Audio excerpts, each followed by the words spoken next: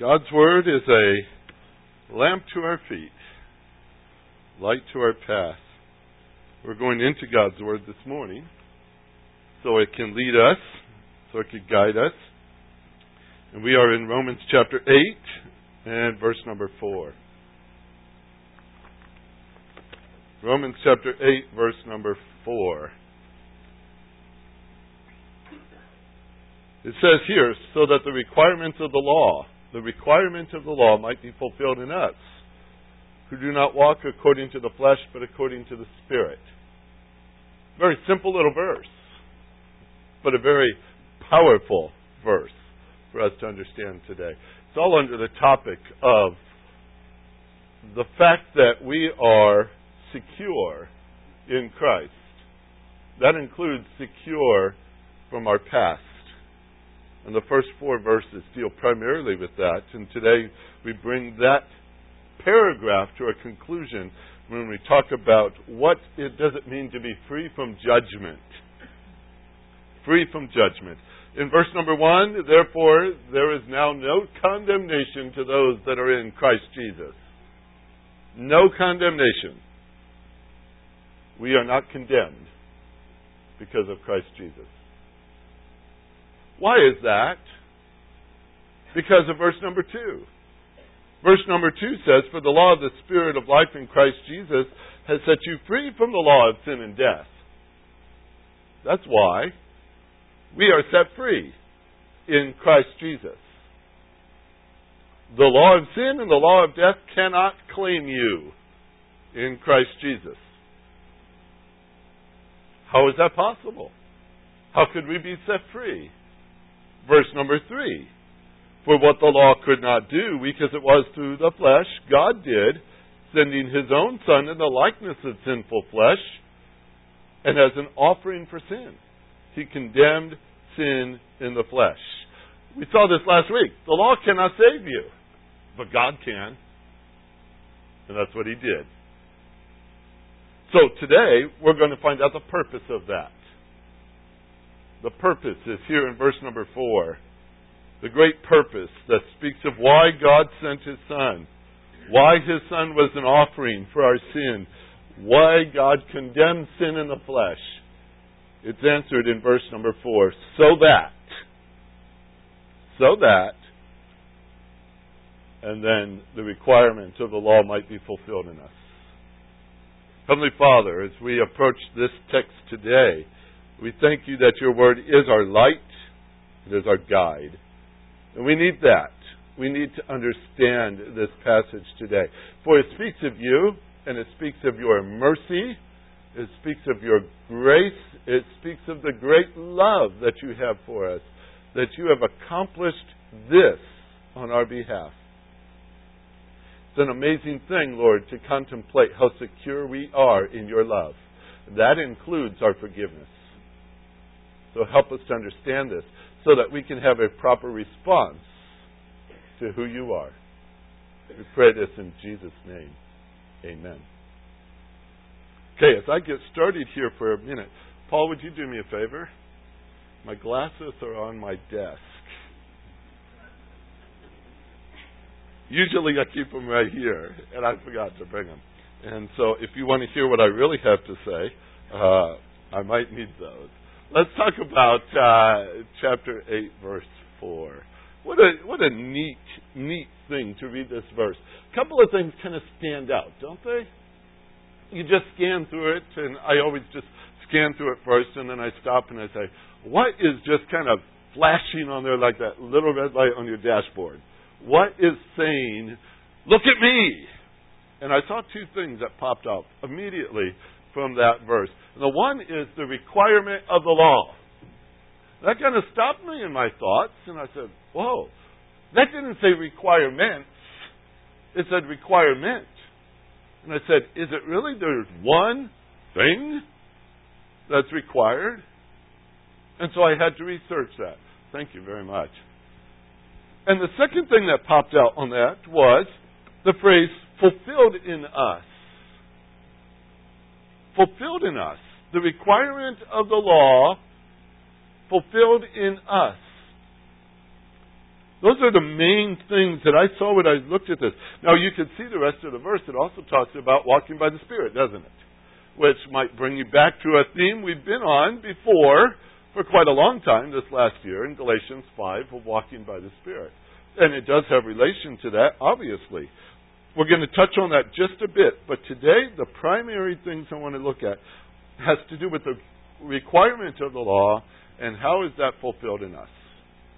Very important things for us to learn today. First, when we talk about the requirement of the law, being a singular thing, I thought, well, we should try to trace this down and see what is it that is that one thing the law requires. Well, I'm going to picture it like this. Say that you have a coin in your hand. It is one coin. On the one side, you have heads, as we know, and tails on the other. On the one side of this requirement, I'm going to put it as a singular idea, but the fact is, we are to be holy. We are to be holy. We are to have a life of holiness. Not a Sunday morning, put on your suit holiness. A life of holiness. Now, break that down just a little bit and ask the question, then what is holy? Holy, there's a whole family of words in Scripture that speak to holy. Of course, the word holy, holiness, you have such words as sanctified. That means set apart. And that's the idea of holy. Even the word saint. You're a believer in Jesus Christ? You're a saint. Did you know that? Yes. You never sign that on your name, though, do you? No, you don't do it.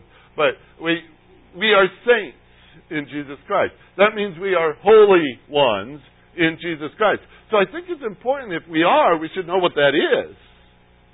And what is this requirement of the law that has to do with holiness? Well, here's a couple of just simple references. So Leviticus chapter 11, verse 45, the Lord said this, I am the Lord who brought you up from the land of Egypt to be your God. Thus you shall be holy, for I am holy. Does that sound like a command? Oh, yeah. Leviticus 19, verse number 2. Speak to all the congregation of the sons of Israel and say to them, you shall be holy, for I, the Lord your God, am holy. Leviticus 20, verse number 7. The Lord said, you should consecrate yourself, therefore, and be holy, for I am the Lord your God. Now, I just read you 3 verses out of Leviticus, and you say, okay, but that was just for Israel. That was law to Israel. That was Moses' law. It was for Israel. Well, let me ask you this then. If it was only for them, then why in Ephesians chapter 1, verse number 4, a passage written to the church, by the way, it says, just as He chose us in Himself before the foundation of the world, that we would be holy and blameless before Him. That doesn't sound like only Israel now, does it? Speaking to the church, it's speaking to you as a believer in Jesus Christ. God chose you to be holy. Does that sound important to you? He chose you, even before the foundation of the world, that we would be holy and blameless before Him. That's His plan.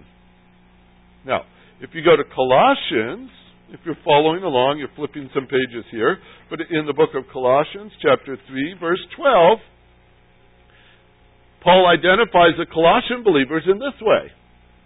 So, as those who have been chosen of God, holy and beloved, and then he tells them what to do. Put on a heart of compassion. He identified them. He didn't even ask them if they wanted to be. God had already chosen them. And so he says, so, since God has chosen you, and you're holy, and you're beloved, he then tells them what to do. So does that mean God has an expectation? Yes. He's already identified you as holy and blameless. Holy and beloved. Okay? Now, how about this one? in 1 Thessalonians chapter number 4, verse 3. Listen to this one. For this is the will of God. Ooh, everyone perked up. What? What is the will of God? Your sanctification. Big word to say, be holy. That's His will. Okay, so people walk around saying, I don't know what God's will is for me. Oh, yes, you do. Your sanctification is His will. In chapter 4 here, 1 Thessalonians 4, verse 7, for God has not called us for the purpose of impurity, but in sanctification. So again, it goes back to our calling, and here he sets a contrast. There's a contrast between that which is impure and that which is sanctified. Impure, the whole department of sin, right? Sanctified, the whole department of holy. Where did God call you to be? Sanctified. Right? So he now gave us a contrast to what is holy. Impurity is the opposite of holiness. So here's one more. It's in 1 Peter chapter 1. It's verse 15, which for those of you who've been here Sunday nights for the last 5 years, you should know this one. Or else we'll start all over. Verse 15, but like the Holy One who called you, be holy yourselves also in all your behavior, for it is written, you shall be holy, for I am holy. Okay, that said two things to you, very powerful two things. The first one is that you are to be holy like He is holy.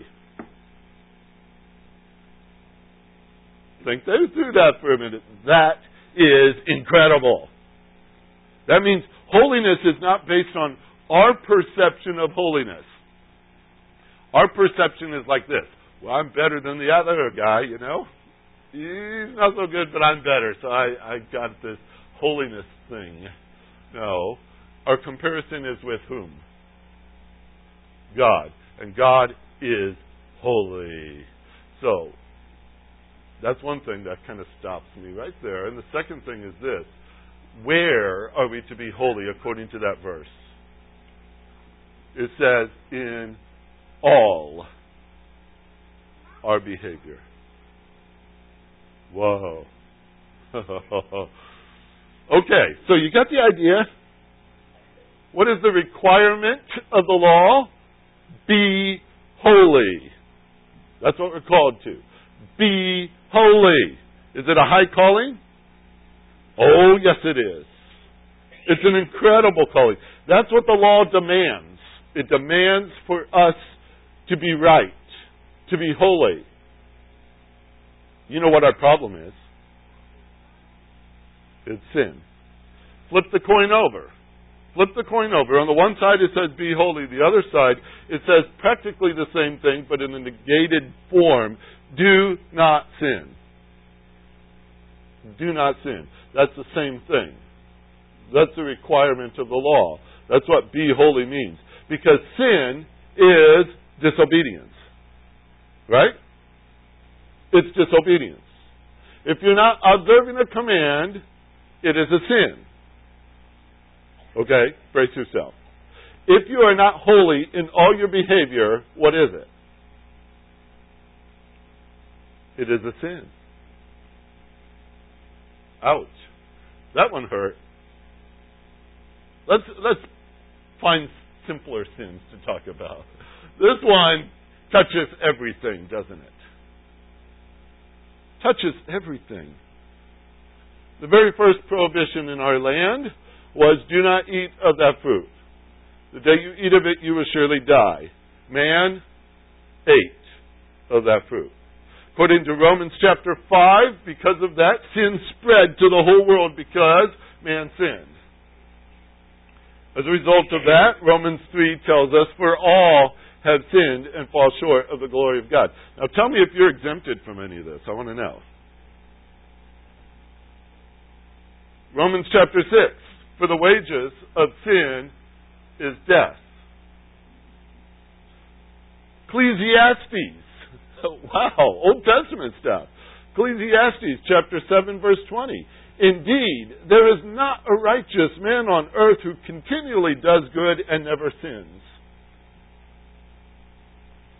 Ezekiel 18, verse 4. Behold, God says, all souls are mine. The soul of the Father as well as the soul of the Son is mine, and the soul who sins will die. What you're looking at is the consequence, aren't you? You're looking at the justice. You're looking at the condemnation for not being holy. Law has an expectation. The law has an expectation that we be holy, and it has ramifications if we are not holy. It's called sin. It's called penalty. Our dilemma, then, is the requirement of the law was too much for us in our flesh. That's what we saw last week. Verse number 3. Even the law that requires you to be holy could not make you holy. It could not do it. But God could. God could. Now I'm going to illustrate a little bit about the nature of this punishment, this justice this morning. I'm going to illustrate it in just a simple fashion, I think. I hope. But I brought along a couple of items to pique your curiosity. Okay, I need Jack. You want to help me out? You okay with that? Okay, come here. Come here. This is simple. We needed somebody who is strong and somebody who's athletic. So far you're doing good, right? How are you in math? I bet you're good. Okay, so you're really good at math too. So, tell me something. Hold this banana and tell me, how much does that weigh?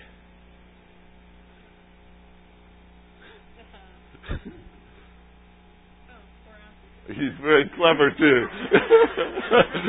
It's a 4-ounce banana. What do you know? A 4-ounce banana. Okay, give me an idea. I don't know. I don't think you should lift that. Well, see what if you could even just get an idea. Tell me how much that weighs. By maybe try picking it up, or use your hands. It sometimes works better.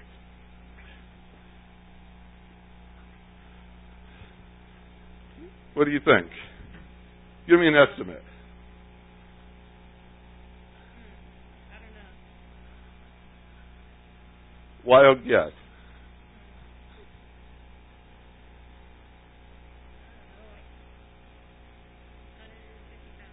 Oh, you're not that far off. You're not that far off at all.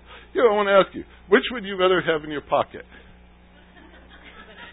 The banana. Obviously, the banana would be much better. Say, okay, math. 4 ounces. How many make up a pound?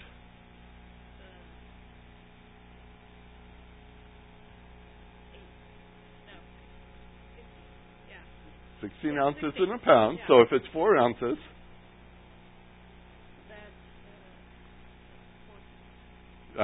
So I need how many to make a pound? 4. Okay. Let's say that this weighs 100 pounds. How many of these do I need? About 400. Very good. See? He's pretty sharp. Okay. Now, say that I handed you a banana today and you put it in your pocket. All right? And tomorrow I handed you a banana and you put that in your pocket too. Now you have 2 bananas. You did that for a whole year. Number 1, that'd be a mess. Number 2, you'd have about 365 bananas in your pocket. Pretty close to the weight of this block. Now, you don't want that block in your pocket. You'd rather wear this. Okay, we're going to make a point with this, and I appreciate your help. That was great. Because listen, go ahead, thank you. Listen to this. Sometimes we say, oh, that's a little sin, no big deal. So we put it in our pocket. Tomorrow that's a little sin too. We put that one in our pocket. Now, I'm not one to think that accumulating of sins is the concept here, but here's a thought for you. How long before the actual weight of what you're carrying equals that? when you built it up 4 ounces at a time. Most of the time, we don't think about sin as something heavy. We don't think of it as something crushing. That thing will crush you. I would suggest to you that 1 year's supply of bananas in your pocket will crush you too, because it equals the same weight as that block. How many sins does it take to condemn you? 1. Everyone's going to hate bananas now that I'm using it for illustration for sin. 1 sin condemns you. We don't need to take a whole year's supply in order to say, well, that's enough to crush me. 1 sin is what Scripture talks about as that which condemns a man. 1 sin. Sometimes we look at sin as that heavy block that nobody can move, and we say, well, I'm not quite that bad. This is where God looks at it. 1. We say, but this is easier to carry. I know. Sometimes we don't take sin very seriously, do we? We really don't. 1 banana at a time. If we let it add up, it would overwhelm us.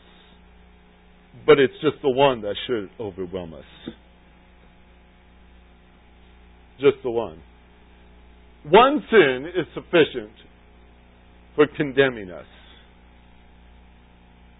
We don't need the whole weight. 1 sin is sufficient. How many sins did Jesus die for? All of yours? All of everyone's. I wonder how much that weighed. The Scripture says that the Lord was pleased to crush him. When I think of those words, that's what I picture. That heavy block that my Savior bore, because it says the Lord laid on him the iniquity of us all. In that act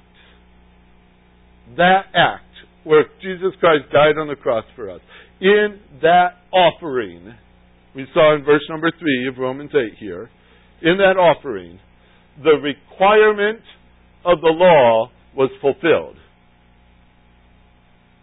The requirement of the law was fulfilled. Number 1, the law required holiness. And was Jesus holy?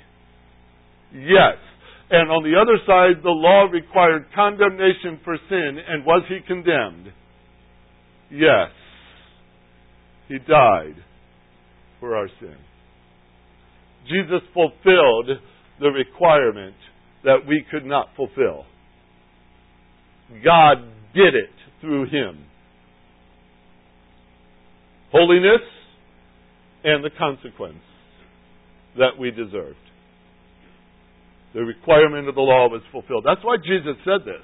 He said to the Pharisees one day in Matthew 5 verse 17, that do not think that I came to abolish the law or the prophets. I did not come to abolish it, but to fulfill it. And then he said again in the very next verse, Matthew 5:18, for truly I say to you, until heaven and earth passes away, not the smallest letter or stroke shall pass from the law until all is accomplished. He did it. That's amazing. That is amazing. But greater than even that, I'm going to suggest, as to what is amazing, is the fact that it is fulfilled in us. If this was something that we just read in the newspaper as an isolated event by some other person in some other place, and we read it, we might say, hey, that's pretty impressive. This man died, he was a holy man, he died for sin. Wow. But when you say that that was for me, it gets very personal. And notice how personal verse number 4 gets all of a sudden. So that the requirement of the law might be fulfilled in us. In us. Now we're getting personal. How? How is it fulfilled in us? Well, first let's define us, and that will help. The rest of the verse defines us, by the way. I'm defined as the ones who are walking according to the Spirit, not by the flesh. You say, well, okay, we talked about that in Galatians 5, and that's the requirement. We're to walk by the Spirit and such like that. But does the Spirit dwell in you? Yes, that's what a believer is. The Holy Spirit has indwelt them. Now, is the Spirit doing this work to make you walk by the Spirit? Oh, we studied that too. It wasn't us, was it? It was us yielding to what He is actually doing. Now, in a sense, I could say it this way. All of us as believers in Christ, because the Spirit is in us, are walking. Some of us not quite as well, but we are walking according to the Spirit. He is there, and He's not leaving. And by the way, He's going to win too. The end result is that He will conform us to the image of Jesus Christ. So He's going to do it. Now, some of us, I know, we talked about that in Galatians. We're not doing what we're told to as well. That's the command. But this is your identity here in verse number 4. As ones who are walking according to the Spirit. Right? Hold on to that. Come right back to it in a minute. How is it fulfilled? Let me give you the word for fulfilled. It's fascinating. It says to cram, like filling a net. To cram. To level it up, like filling up a hole in the ground. To satisfy. To finish. To verify. To complete. To perfect. To render it full. To fill it to the top. Nothing else you can add to it, as one commentator wrote, to fill to the brim. Fulfilled. To fill to the brim. If God has filled to the brim, then there is no room to add to it. There is no room to add to it. If God has filled to the brim. Read the words again in verse number 4. Fulfilled, let me ask you, does it say in us or by us? In us. Not by us. We cannot fulfill the law. We cannot. We cannot maintain it. We could not do it. God did it as part of His great work we saw in verse number 3. And we walked, not as a requirement, but as a statement of fact right here. The text has just said we could do nothing. And so don't think for a minute that by your walk you're going to fill it up to the brim. God already did. God already did. He already knew we could do nothing. So God did it. And those who know that will live like that. Those who know that they cannot add one more stitch to the garment of righteousness will just wear it because God gave it to them. They won't be there fussing to see how can I add to this. Those who understand grace would understand that there's nothing else they can add to it, so they live in it. This is what it says. The requirement has been fulfilled in you. Walk in it. Let me put it this way. If that thing was in your pocket, you would not be walking. God took that out of your pocket so you could walk. See? The weight has been lifted, folks, so that we're free to walk. The weight has been lifted so we're no longer condemned. The weight has been lifted so that we're set free. The weight has been lifted. The penalty has been paid. The weight has been lifted. So walk in it. Walk in it. Back in Romans chapter 3, there's a little passage I just want to read to you. Follow along. I know it's deeply theological, but it starts in verse 21. And it says very important things that we're hearing right now. It says, chapter 3, verse 21, now apart from the law, the righteousness of God has been manifested, being witnessed by the law and the prophets, even the righteousness of God through faith in Jesus Christ for all those who believe. For there is no distinction, for all have sinned and fall short of the glory of God. But thankfully, the next verse comes along. Being justified as a gift by His grace, through the redemption which is in Christ Jesus, whom God displayed publicly as a propitiation in His blood through faith. This was to demonstrate His righteousness, because in the forbearance of God He passed over the sins previously committed, for the demonstration, I say, of His righteousness at the present time, so that He, that's God, would be just and the justifier of the one who has faith in Jesus. He did it all, and He did it right. Through union with Christ by faith. And I'm emphasizing this only through Christ, folks. Only through Christ is this true. The Christian has entered a whole new way of life. He lives according to the rules and the resources of the Holy Spirit of God, rather than the resources of the flesh. John MacArthur wrote it this way: God does not free men from their sin in order for them to do as they please, but to do as He pleases.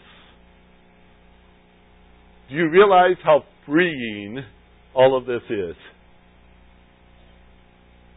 When I say that you're secure from your past, don't take credit for it. Don't stand up and say, hey, I still have, those things that are still way there. I don't know what you mean, Pastor. I don't feel so free. You haven't been looking at the cross. You haven't been studying what God has done. Because it says that He laid your sin upon the Savior. That Savior paid for it. Done. Right? Done. Here's something I found interesting. When I was scanning through Romans chapter 8 the other day, I was looking for commands. I love commands. Pastors love commands. But hey, give us 3 commands for the people today. There are no commands in Romans chapter 8. None. As powerful as this chapter is, there's not one thing that says, now go do this. It doesn't. It's all statements about what God has done for you and who you are because of it. And so I started to scan through it, and I found this in verse 1. We are in Christ Jesus. And really, folks, nothing else matters as far as that concerns. If we are in Christ Jesus, everything applies. If we're not in Christ Jesus, nothing applies. But he made that point. We are in Christ Jesus. And because of that, in verse 2, we are set free. And in verse number 12, we are under obligation. And in verse number 14, we're led by the Spirit of God. And in verse number 14, we are sons of God. And in verse 15, we have received a spirit of adoption as sons. And in verse 16, we are children of God. And in verse 17, we are heirs of God and fellow heirs with Christ. And in verse 23, we are waiting eagerly for the redemption of our body. In verse 26, we are helped with our prayers. Verse 28, we are called according to His purpose. Verse 29, we are foreknown. We are predestined to be conformed to the image of Christ. And in verse 30, we are predestined. And we are called. And we are justified. And we are glorified. Can't wait to get to that verse. Whoa, big one. We are glorified. Verse 32, we are given God's Son who died for us. And we are freely given all things by God. In verse 33, we are defended by God. Verse 34, we're represented by Christ Jesus. Verse 35, we are loved by God. Verse 37, we are conquerors in Christ Jesus. And verse 39, we are secure in God's love. That was just a quick view. All these things we are. All statements of what we are. We are. We are. Because of what God did. And I was looking for a command there. I wanted to say, okay, give me something to do. The whole point is, He fulfilled it. It's full to the brim. There's nothing else for you to add. Nothing else for you to add. But in that, there was a word that I read to you a few minutes ago that kind of stopped me. And it says, we are under obligation. Now that too is a fact. But what is an obligation? Something you owe. Something you have a debt for. He doesn't say pay it. He just states the fact. You're under obligation. What is that? An obligation? An obligation for what? Don't you sense it? When you think of all that He has done, what is our obligation then? Is it not to respond to this kind of love? We are debtors to this that God has done. We are debtors. Now, I found this interesting because I had to explore that word a little bit, and I found that in the King James, you have the word, we are debtors. Well, I went back to I literally didn't go back there. I went to the translation. 1394. John Wycliffe, first one to start penning English text of the Bible. He said, we are debtors. And then William Tyndale in 1526 said, we are debtors. And then Miles Coverdale in 1535 said, we are debtors. And then the Bishop's Bible came along in 1568. It said, we are debtors. And in 1587, when the Geneva Bible was produced, guess what it said? We are debtors. And then we come all the way to 1611, and if you carry an original King James with you, you'd see it right now in front of you. We are debtors. If you go to 1898, Young was putting a literal translation out on the page, and he said, we are debtors. You could go to the Revised Version, you could go to the Amplified Version, you could go to the New King James Version, you could go to the English Standard Version. They all say we are debtors. In NIV, you say we have an obligation. You look at the Lexham, the newest one that's out on the market now, it says we are obligated. New American Standard, I read to you this morning, we are under obligation. You know what that says? For 622 years, it's been cried out in our English tongue, we are debtors. We are debtors, we are debtors, we are debtors, we have an obligation. And if this goes on another 622 years, those words will not go away. We are debtors. We are debtors. I want to read to you a passage that was actually a devotional just from a couple days ago. Charles Spurgeon's wonderful devotional, morning and evening. This is what he wrote concerning February the 3rd, or it was marked for February the 3rd. Just listen to the words and soak in the words that he says here. Therefore, brethren, we are debtors, not to the flesh, to live after the flesh. As God's creatures, we are all debtors to Him, to obey Him with all our body, our soul, and strength. Having broken His commandments, as we all have, we are debtors to His justice, and we owe to Him a vast amount which we are not able to pay. But of the Christian, it can be said that he does not owe God's justice anything. For Christ has paid the debt His people owed. For this reason, the believer owes more to love. I am a debtor to God's grace and forgiving mercy, but I am no debtor to His justice. For He will never accuse me of a debt already paid. Christ said, it is finished. And by that He meant that whatever His people owed was wiped away forever from the book of remembrance. Christ, to the uttermost, has satisfied divine justice. The account is settled, the handwriting is nailed to the cross, the receipt is given, and we are debtors to God's justice no longer. But then, because we are not debtors to our Lord in that sense, we become 10 times more debtors to God than we should have been otherwise. Christian, pause and ponder for a moment. What a debtor thou art to divine sovereignty. How much you owe to His disinterested love, for He gave His own Son that He might die for you. Consider how much you owe Him, to His forgiving grace, that after 10,000 affronts, He loves you as infinitely as ever. Consider what you owe to His power, how He has raised you from your death in sin, how He has preserved your spiritual life, how He has kept you from falling, and how through 1,000 enemies have beset your path, you have been able to hold on your way. Consider what you owe to His immutability. Though you have changed 1,000 times, He has not changed once. You are as deep in debt as thou canst be in every attribute of God. To God you owe yourself and all you have. Yield yourself as a living sacrifice.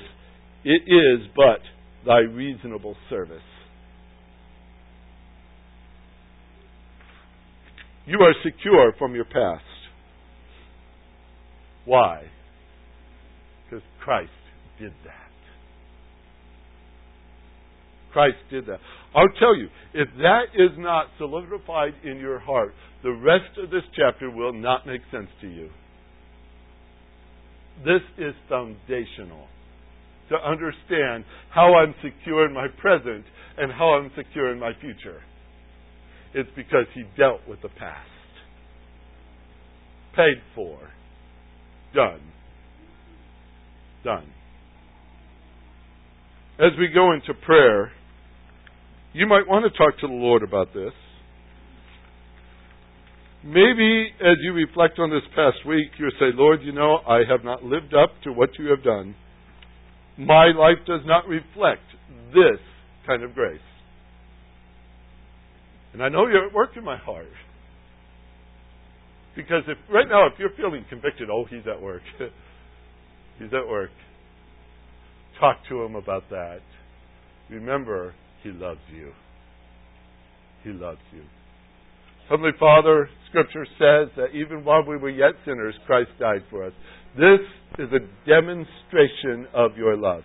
Just to review it again today from your word is a demonstration of your love. That love has never diminished toward us. It has never diminished. It has never diminished toward us. Lord, help us to understand it. Help us to see it. Help us to see the power of the blood of Christ in forgiveness of sins. Help us to grasp the idea that you separated as far as the east is from the west. You bury it in the depths of the sea. You hide it behind your back. It is forgiven. It is gone. There is no condemnation to those that are in Christ Jesus. Lord, impress that upon our hearts and show us how secure we are in your love. Show us again. We need it. We need it, Lord. Do your work in our hearts. Maybe, Lord, there's somebody among us today who's never received Christ as their Savior. Maybe they didn't realize the debt that they owe as far as sin and the condemnation is concerned. Maybe the Holy Spirit's been at work right now in their heart and driving them to see that there is a Savior, the Lord Jesus Christ, and that by believing in Him they will have eternal life. They will have forgiveness of sins. Lord, draw somebody to yourself today. If there's one among us who does not know you, do your work that only you could do to bring them to yourself. Make them your child. Lord, you've done it for us, and we rejoice in that. We ask that you do it again and save another. Save another, for you are able. Thank you, Lord, for your work in our midst. All of us are different now because we've spent this time understanding more of what you have done. Impress it on our hearts. Impress it in our lives, we pray, that we will walk according to our name, according to our calling, according to what you have designed, that we walk by the Spirit. Help us in these steps, we pray. One step at a time, perhaps, but always a step toward you. May it be so, Lord, today. In Jesus' name, amen.